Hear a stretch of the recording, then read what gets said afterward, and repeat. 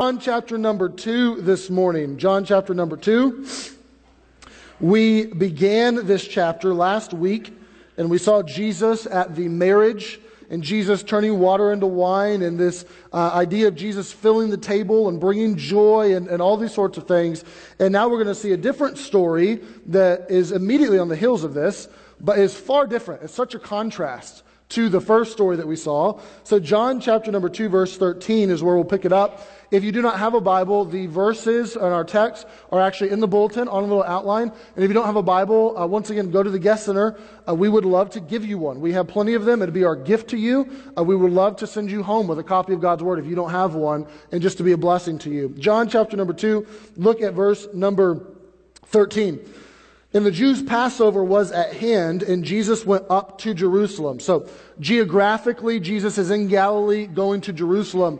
Jerusalem is actually south, but topographically it's up. It would be like if you said, I'm going to go up Mount Washington. Now Mount Washington is south of here, but it's actually up, right? So this is what Jesus is doing, climbing up to Jerusalem. And it says in verse 14, he found in the temple those that sold oxen and sheep and doves. These are the sacrificial animals that would be sacrificed at the temple.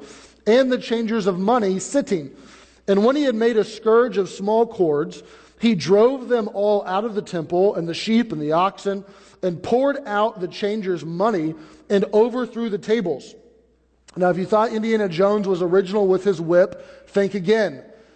This seriously is not what most people imagine in terms of, dark-eyed Jesus breathing fire with an Indiana Jones style whip lacerating people.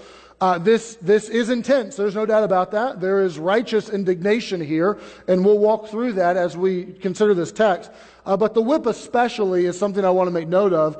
The word that's used for this is only used twice in the Bible, and it's actually a word that means from the rushes or from the reeds. So this is plant-based. The Bible goes out of its way to say that it's small cords, to say that these are kind of small weeds.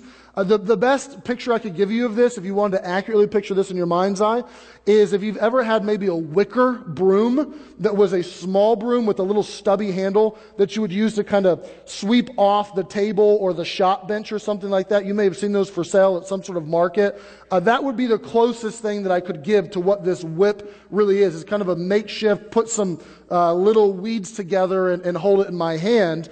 And this is actually a wimpy whip, if truth be told. Okay, this is something that is not going to hurt you. You wouldn't want to be hit by it, but it's not going to hurt you. It's kind of like a Nerf gun. If I point a Nerf gun at you, you're going to say, don't shoot me. But if I do shoot you, you're not going to get hurt by it. So have an accurate picture of that. Jesus is not like lacerating people's faces here and being ultra violent, but it is very intense. Verse number 16. He said unto them that sold doves, take these things hence, or get these things out of here. Make not my Father's house an house of merchandise.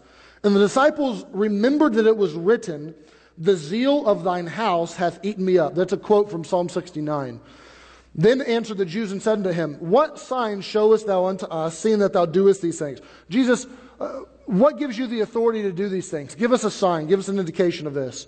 Jesus answered and said unto them, destroy this temple, and in 3 days I will raise it up. Then said the Jews, 46 years was this temple and building. Wilt thou rear it up in 3 days? And Jesus, I know you're a carpenter, but we've been building the temple here for 46 years, and they still have about 30 years to go. There were 18,000 men building for 70 years-ish. Jesus, you're going to build it up in 3 days? Verse number 21, but he spake of the temple of his body. When therefore he was risen from the dead, his disciples remembered that he had said this unto them, and they believed the scripture and the word which Jesus had said. I must admit that I, for a long time, found it very curious that John puts these two stories next to each other as the intro into Jesus and Jesus' ministry. John makes it clear at the end of his book that he does not have a lack of stories and opportunities to tell us about Jesus. He says at the end of his gospel that if the stories of Jesus and the miracles he did and what he taught, if the book should be written, the world could not contain the volumes and the books that should be written about Jesus. So John he doesn't have a word count that he's trying to fill, that he's just searching for a story. I can't remember anything, so I'll just put this one in here. This is purposefully here and back to back with the story of Jesus at the wedding, and now you find Jesus in the temple. And on the surface, they look starkly different. And honestly, they are different in so many ways. You find Jesus in one story filling the table, and then you find Jesus in the other story overthrowing the table. In one, you find Jesus kind of in the shadows and not stepping forth and taking credit. And the other, you find Jesus out in the open. In one, you find Jesus reflective and somber. And the other one, you find Jesus loud and in your face. In one, you find that Jesus brings joy and celebration. In the other, Jesus brings upheaval and commotion. And it almost seems like Dr. Savior and Mr. Messiah here, that they're two different people, but they're not. They're one and the same. It's Jesus. And I would argue that you have to have and know the Jesus in both of these stories. And if you don't, then your Christian life will be dashed into pieces. What is happening here in this story? Well, Passover is happening. What's Passover? Passover is the biggest hubbub, the biggest celebration, the biggest holiday that the Jewish people would celebrate, and especially centered around Jerusalem. This is the big festival in the big city. Think kind of Big Apple with the ball dropping, in Times Square during New Year sort of thing. Like there's a lot of people that are being drawn into the city that are there when they otherwise would not be there. And Jesus gets to the temple and he finds animals for sale, for sacrifice, and he finds money changers. Now, what is happening here? The animals that were for sale were those that were used in the sacrifices, the sheep, the oxen, and the doves. Excuse me. And you find that these animals have typically been for sale around Jerusalem. It was a matter of convenience for many years that people would travel a long way. Let's say I'm traveling 50 miles by mule to Jerusalem to go there and to worship at Passover, to pay my temple tax, to do this on an annual basis. And you don't want to drag your sheep or take your doves with you. Just leave them at home or don't have them at all. And when you get there, you can buy them. Maybe you were a farmer and you had grain. So just take your money, bring them there, you can buy them there. This had happened across the Kidron Valley, away from the temple, for many years. But history tells us that in recent years, it had moved into the temple proper and they were selling them there. Now, Jesus comes in and he finds this and he is upset about this. So what are they doing? They're selling these to people, but part of what happened was just the fact they're selling. Part of it was the markup. You would find in Matthew's gospel and in Mark's gospel that Jesus does the same thing again years later at the end of his ministry, and he tells them that they have a den of thieves. What had happened was there was a supply and demand issue. We have a lot of demand. We have a supply that's enough, but now we can mark up the price. Now we can charge people an arm and a leg, and we can have a cash cow so that we can make money off of this. So if you've ever been to Disneyland and bought a churro for $87, you know what's happening, right? This is what's happening. We have something you need. You're going to have to buy it. We can mark up the price, and this is a great business venture. We're making money off of this. We're lining our pockets with this. And Jesus is upset about this. There's money changers that are here. And what had happened was the temple and those in leadership of the temple decided we're only going to take one currency so that you can pay your temple tax. Adult males had to pay an annual temple tax. And they said, you know what? You have other currency and other money that works everywhere else. But in the temple, on these grounds, we're only going to take one currency, and we will make you exchange that for our currency. And when you're exchanging currency, who always gets the better rate and who is it in favor of? The one who's in control, right? If you've gone to another country and if you exchange at an airport or something, you know there's always a fee. If you've been to Chuck E. Cheese, you get this. I have my money that works everywhere else, but I come into your facility and now you make me change my money for your little worthless tokens, and now I can use this to pay for the games and that sort of stuff. This isn't exactly what's happening, but it's more or less. Like this is a Chuck E. Cheese, Dave and Buster sort of gamut that they're running to make sure that people are paying them and they're lining their pockets again. And this is greedy. This is a den of thieves that they're trying to make money off of people. So Jesus makes the wimpiest whip ever concocted and decides to drive them out and tell them, get this out of here. My Father's house will not be a house of merchandise. Get out of here. And the disciples say the verse that would encapsulate what is happening in this moment, they quote Psalm 69:9. And they say, "For the zeal of thine house hath eaten me up, and the reproaches of them that reproach thee are fallen on thee." They say what's happening here is what David the psalmist wrote about, that the zeal for the house of the God is eating up Jesus. Now, men and women are eaten up by a lot of things. Some by pride, some by lust, some by money, some by covetousness, some by greed. People are eaten up with a lot of things, but you find that Jesus is eaten up with zeal for God's house. The glory of God, jealousy of His name, love for the divine family is like a flame that is consuming the candle, burning and eating up and consuming at the same time. That this is what is propelling and driving and motivating and funneling Jesus to be so intense in this moment. Now, it brings me to the first of two questions I have this morning, and that's a very simple one, but I think it's a profound question from this text, which is, do I have a desire for God? Is there zeal for the Father's house? Is there a zeal for His glory? A zeal for His name to be protected? Is there something that is consuming there? And I don't mean lukewarm desire. I do not mean half-hearted desire. I mean what this text is getting after. Something that is deep, something that is powerful, something that is driving. We find that David leaves his sleep for meditation upon the Scriptures.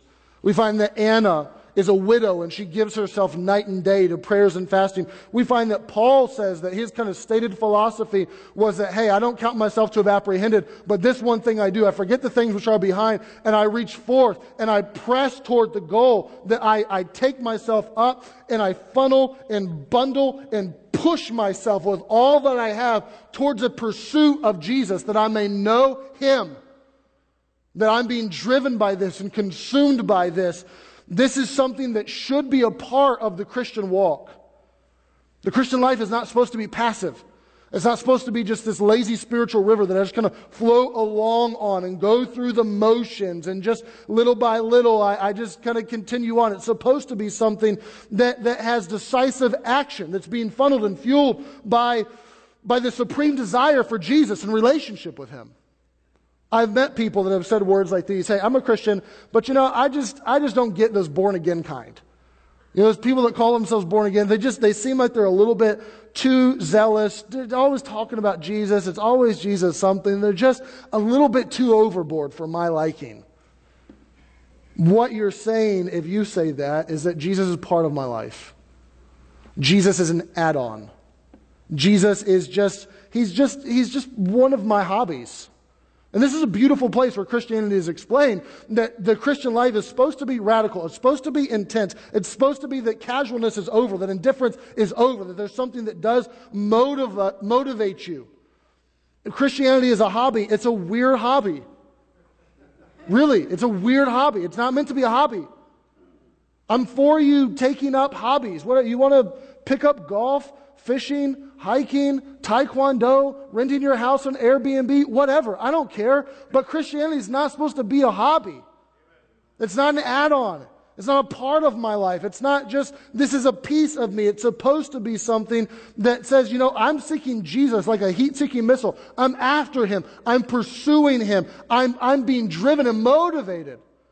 And here Jesus is being driven, motivated, consumed by the Father's house, consumed by the Father's name.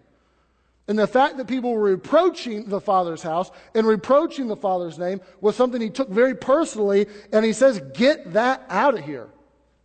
Now, I think it's a fair question to ask, how do I know, Pastor, how do I know if my desire for God is at a proper level? Okay, I have a desire for God. I'm here. I'm in church. What more do you want? I want to be here. I want to read my Bible. I don't pray a lot, but I kind of want to pray. It sounds like a good idea in theory. I wish I had more time to do it. How do I know if my desire is where it should be? I'll give you 3 indicators from this text to know if your desire is improper or if it needs to grow some. Here's the first indicator. Your temple is filled with merchandise and not relationship. And I mean that metaphorically. But what was the temple? The temple was the place where the presence of God resided. This is why Jesus can say, I'm the temple in just a few verses. Because the glory and presence of God were in that body. This is why the Bible calls you the temple of God now as New Testament believers, because the presence of God is in you and you are the temple. So is your temple filled with merchandise? It is very possible, especially in America, to live a life that is filled with things, filled with even good things, what some would even call essential things, that you crowd out relationship with Jesus and relationship with God. That I fill my schedule with family events and with work and with making some extra income on the side and even with some church events. And it could be that I come to church or I even serve, but you can so clutter your life with merchandise and with just the day-to-day that you end up crowding out the relationship.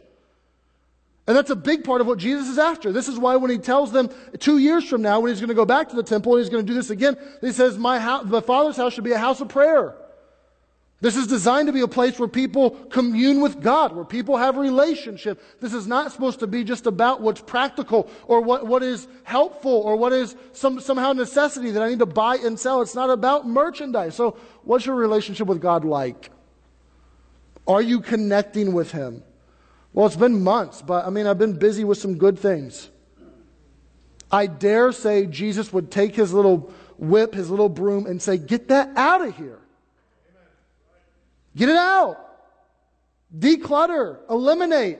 Do whatever it takes to engage in a relationship. This is not okay. You're designed to feel His presence, to have His love shed abroad in your heart, to walk with Him and to commune with Him. And we all struggle with that, even yours truly.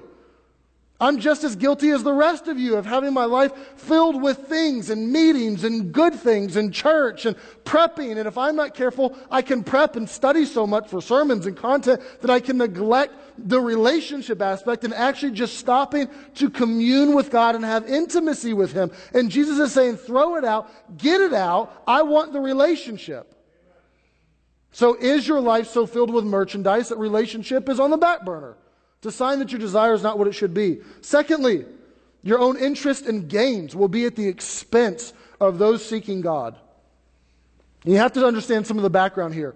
Where is this happening? The tables, the money changers, the selling of the sacrificial animals. Where is this happening? You say, well, it's happening in the temple. Yes, but the temple's huge.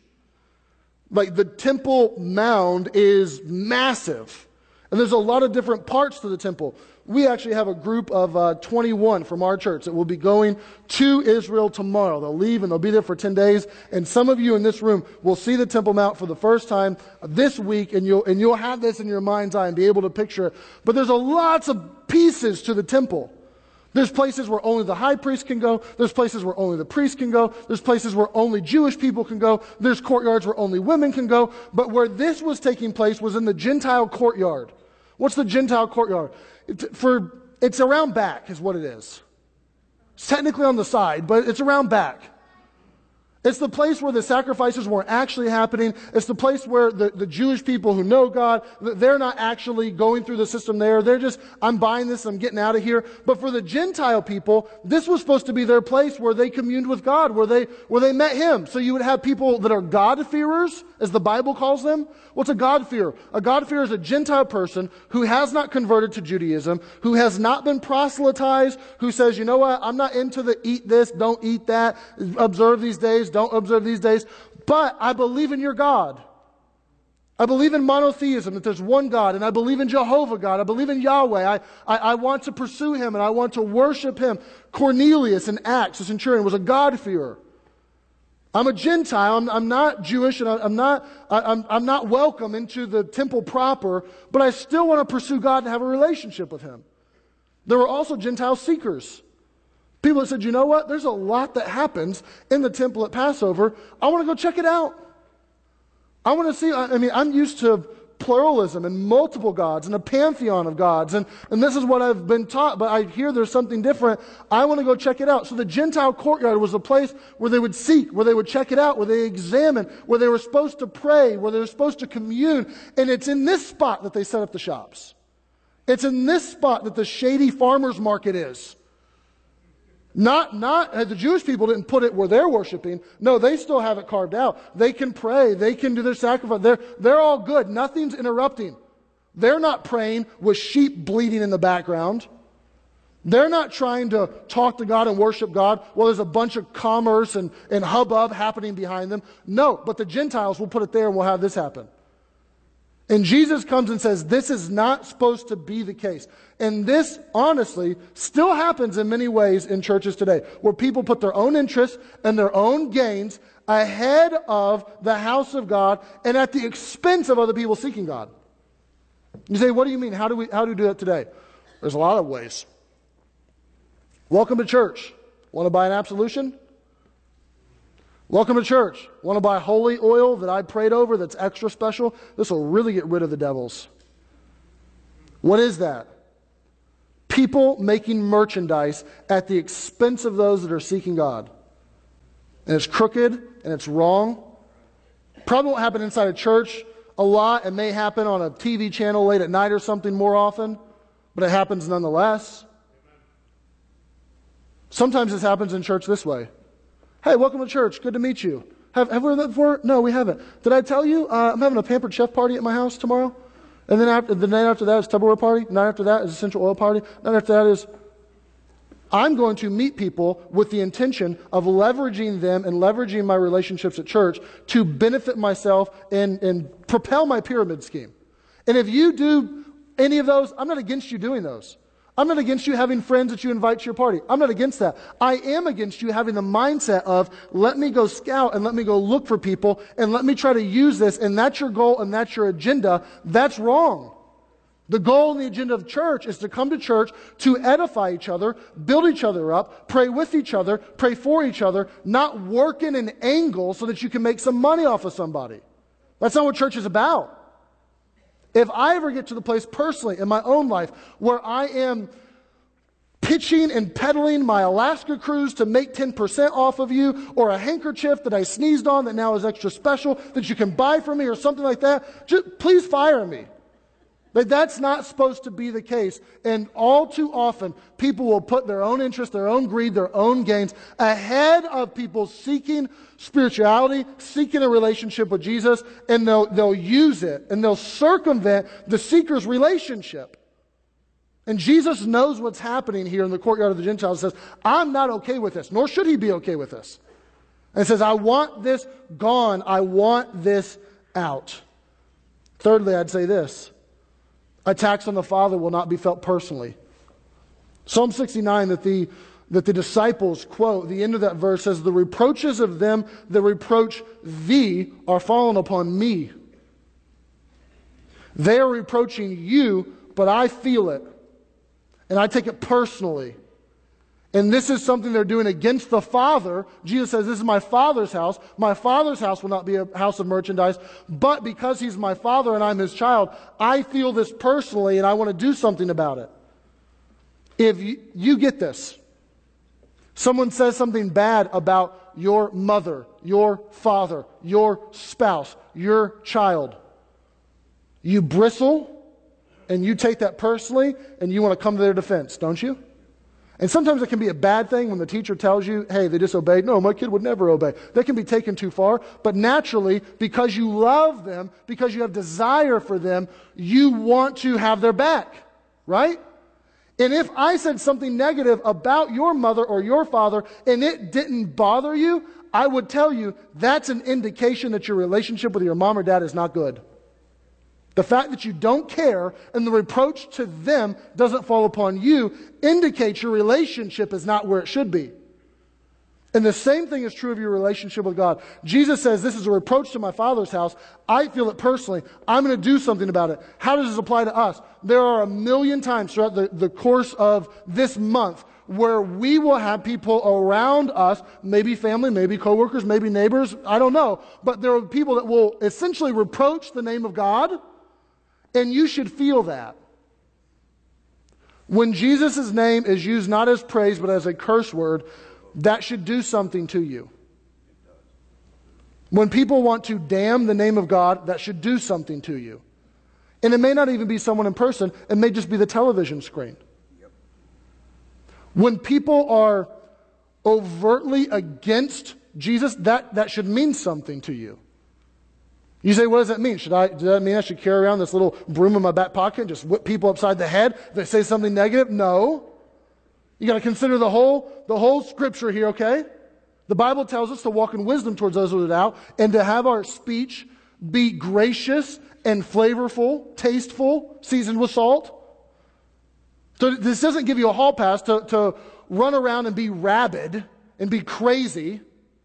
But it does mean that you should speak the truth in love. It does mean that you should vocalize, that you should dialogue, that you should have conversations, that you shouldn't just let it go all the time and not care if people run down the name of God. Isn't this what, and when Jesus teaches us to pray in the model prayer, what does he lead with? Hallowed be thy name. That's a petition. Sanctify thy name. Make your name great. And there should be something in your heart that says, I want his name to be made great. I want his name to be lifted up. I want him to be magnified. And I take it personally when someone starts to tear it down. And if you don't, and you don't feel that at all, it's an indicator that the pursuit and the relationship is off. It's off. Jesus felt it. He felt it.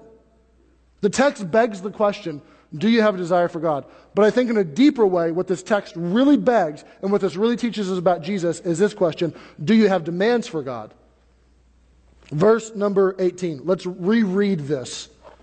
I'll explain it in a moment. Then answered the Jews and said unto him, what sign showest thou unto us, seeing that thou doest these things? Jesus, you did this. What gives you the authority? Jesus answered and said unto them, destroy this temple, and in 3 days I will raise it up. Then said the Jews, 46 years was this temple in building, and wilt thou rear it up in 3 days?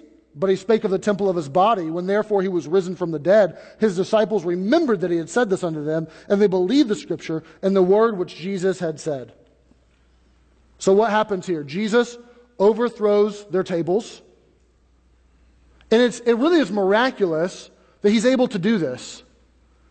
In the first century, Passover week was the week where there were more centurions, more guards, the Roman government was on red alert. If there was ever a time where the Jewish people would revolt and say, we're no longer under your iron fist, this was the time. They're flooding into Jerusalem. There's a lot of zeal and a lot of religion happening.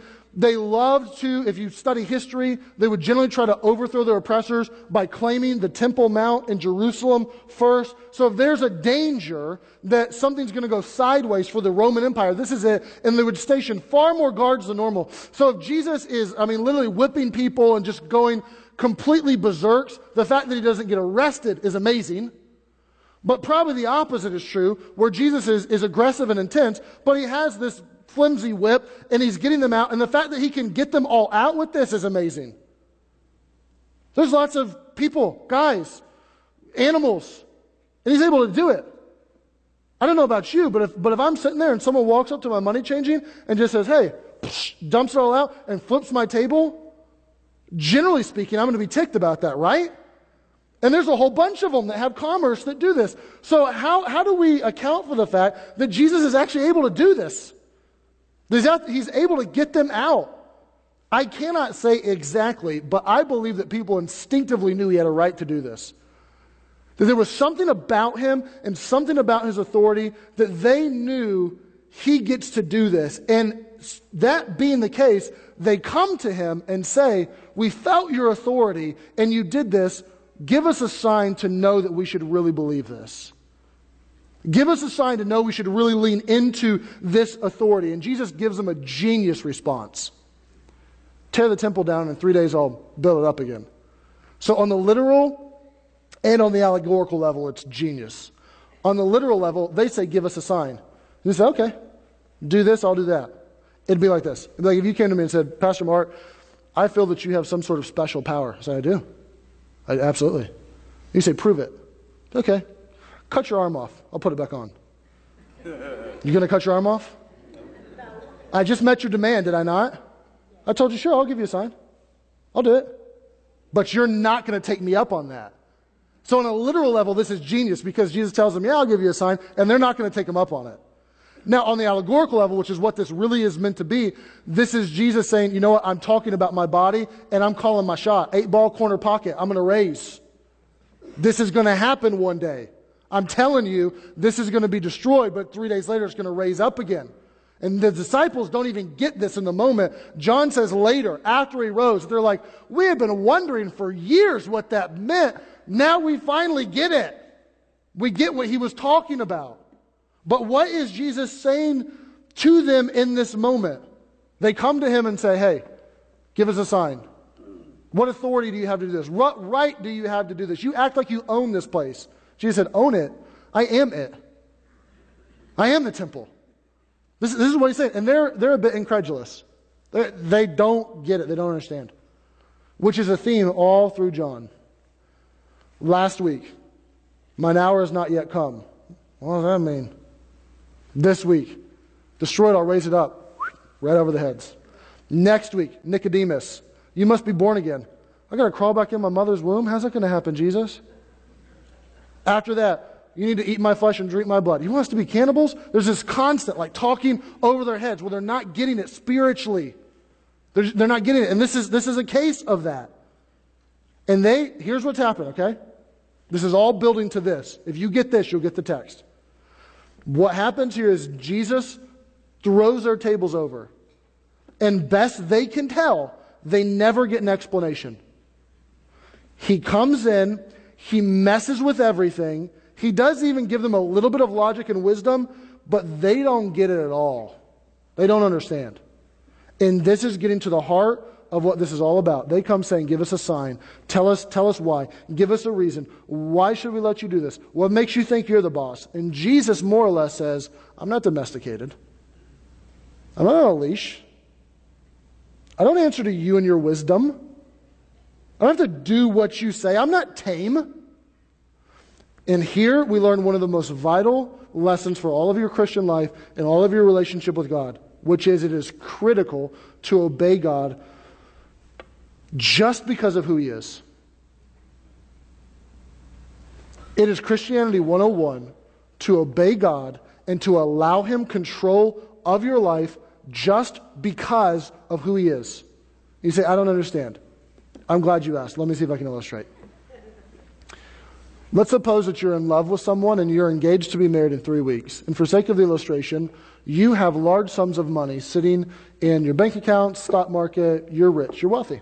Millions. And 3 weeks from now, you're going to be married. And what do you know? The stock market crashes and you lose everything. And you go to your spouse-to-be and you say, hon, I hate to tell you this, but I've lost it all. I could use you and your help. I don't know how we're going to get past this, but we will eventually. We'll get past it. I've lost it all. And they say back to you, you know what? Maybe we should just cancel the wedding. You say, no. I've already prepaid. I've bought the ring. I've paid for the venue. I got the caterers. That's all squared away. We don't even need money for that. I already paid for it. You know, we're all squared away. And they say, no, I really think we should just hold off. We shouldn't get married. And you begin to understand that now that I'm poor, I'm not attractive. You would say, I'm outraged. I am deeply violated. Rightfully so. This is a blow to my humanity that I've never felt before. You didn't love me for me. You loved me for what I brought to you. You loved my money. You loved what I gave. You didn't actually care about me. You're using me. You would be outraged, would you not? And rightfully so. And when Jesus comes into your life and He flips your tables over, the only reason He needs is He's God. And if you demand of Him another reason, give me a sign. Tell me why. I have to understand. Help it make sense. Give me your rationale. Once you do that, then I'll let you do it. Then I'll be okay with it. Then I'll trust you. Then I'll allow you control. Then you can flip over my tables. You are doing to Him what you would never allow someone to do to you. You're telling Him, Jesus, meet my needs, provide for me, give me what I want, and then I'll let you do what you want. But until then, no, this is entirely circumstantial. I do not love you and trust you just for you. I love you and trust you for who you are. And if you would be outraged at that in your humanity, how much more right would He have to be outraged in His divinity? To say, you can't do this to me. Jesus, in both of these stories, is bringing us who He is, and both are abundantly true. He has the ability to fill your table, the beginning of John 2, and He has the right to overturn your table, the end of John 2. Both. Those two go hand in hand. If you don't believe it, ask Job. Read the book of Job. God allows his tables to be overturned. And Job searches and scratches and claws and tries to figure it out and talks to his friends and is trying to make sense of it all. And he goes a long way, even whines about it some. And eventually you get to the end of Job where God comes to him and says, hey, Job, the lightning, does it consult with you where to strike like it does me? Hey, Job, the ocean, does it ask you where the borders are, where it should run up to and come back like it does me? No, I didn't think so, buddy. Job, I get to do this for one reason and one reason alone. I'm God and you're not. And Job says, I see. I see. And he changes his paradigm and he changes his mind. God never gives him this big, long reason other than that. He never tells him that this is actually going to be good when it's all said and done. No. But Job, with eyes of faith, says, this is just because it's you. I'll put it this way. If it hasn't been clear enough, let me try to make it even clearer. I get confused by people who get mad at God because God didn't do what they like. Or I get it emotionally. Logically, I don't get it. God allowed this into my life. I asked him to take it away. He didn't. He allowed the sickness. He allowed the disaster. He allowed the wreck. He allowed the death. He allowed whatever. And I'm going to be mad at him because he could have changed it and he didn't. Here's what's happening, okay? If God has a power that is greater than yours so that he can fix whatever is ailing you, then he has to, with that, also have a wisdom that is far greater than yours, that he and he alone will know if he should fix or not fix what's ailing you. The two go together. You cannot say, God, I believe you're God, I believe you have power, and I believe that you could have fixed whatever it was. You have a power that's far greater than mine and far more infinite than me, and you're so powerful and so big that you could have done it, but I'm mad at you because you didn't. You have to, with the power, also see the wisdom and say, if he has that much power, it would only logically make sense that he has that much wisdom that doesn't answer to yours. That is far beyond yours. And it may not make sense to you, but it doesn't have to make sense to you. And I know that's tough love. I know that's something that you don't want to hear, nor do I, but it's the truth. He doesn't owe you explanations. He may give you some. He may give you reasons, but he may not. It may be that the only reason he's doing it is to show you that the only reason you love him is because of what he provides. And when he ceases to be a cosmic vending machine that gives you what you want, I press the button, it's at a reasonable price, and it's exactly what I need, and it comes out, and that stops, and I say I'm done with it. Maybe he's trying to show you that that's your heart. Maybe he's trying to show you that you're treating him how you would never allow another human to treat you. That you don't love him and trust him because of who he is. It's strictly because of what he does. And I'm grateful for what God does. He's done so much in my life that could never be outweighed. The salvation that he's given, the life that he's given, the family that he gave me. I could go on and on and on circumstantially. But that's not the sum total of why we worship God and why we trust God. That's a side issue. The reason we worship and we praise and we trust and we allow him to flip over our tables is just because he's God and he has the authority. He gets to. And if you say, no, you can't, then I dare say you'll find yourself what we'll look at next week, the end of John chapter number 2, where it says that people believed, but Jesus didn't believe their belief. People believed, and Jesus said, no, you don't. We got faith. I don't believe you. And you'll find yourself in a spot where you'll profess, and you'll say that I love and I trust, and God is God, but it's not in reality until he flips your tables and you say, you know what? You get to. You get to. These people never got a great reason. Even his followers took them years to figure it out. They're befuddled the whole time. Why did he do that? Why did he say that? I don't get it. And eventually they find out. And you may too, with whatever circumstance you don't like in your life, but you may not. So the moral of the story is this. Don't seek to place God and place God's power on your timetable. Don't seek to domesticate him. His power is not on demand to you. This is Jesus saying, I filled your table and I can turn your table over. I do both. Now, I don't know, I'll land the plane, okay? I don't know what your view of God in your relationship with Jesus needs from this chapter. Maybe you needed last week more, maybe you need this week more. I don't know.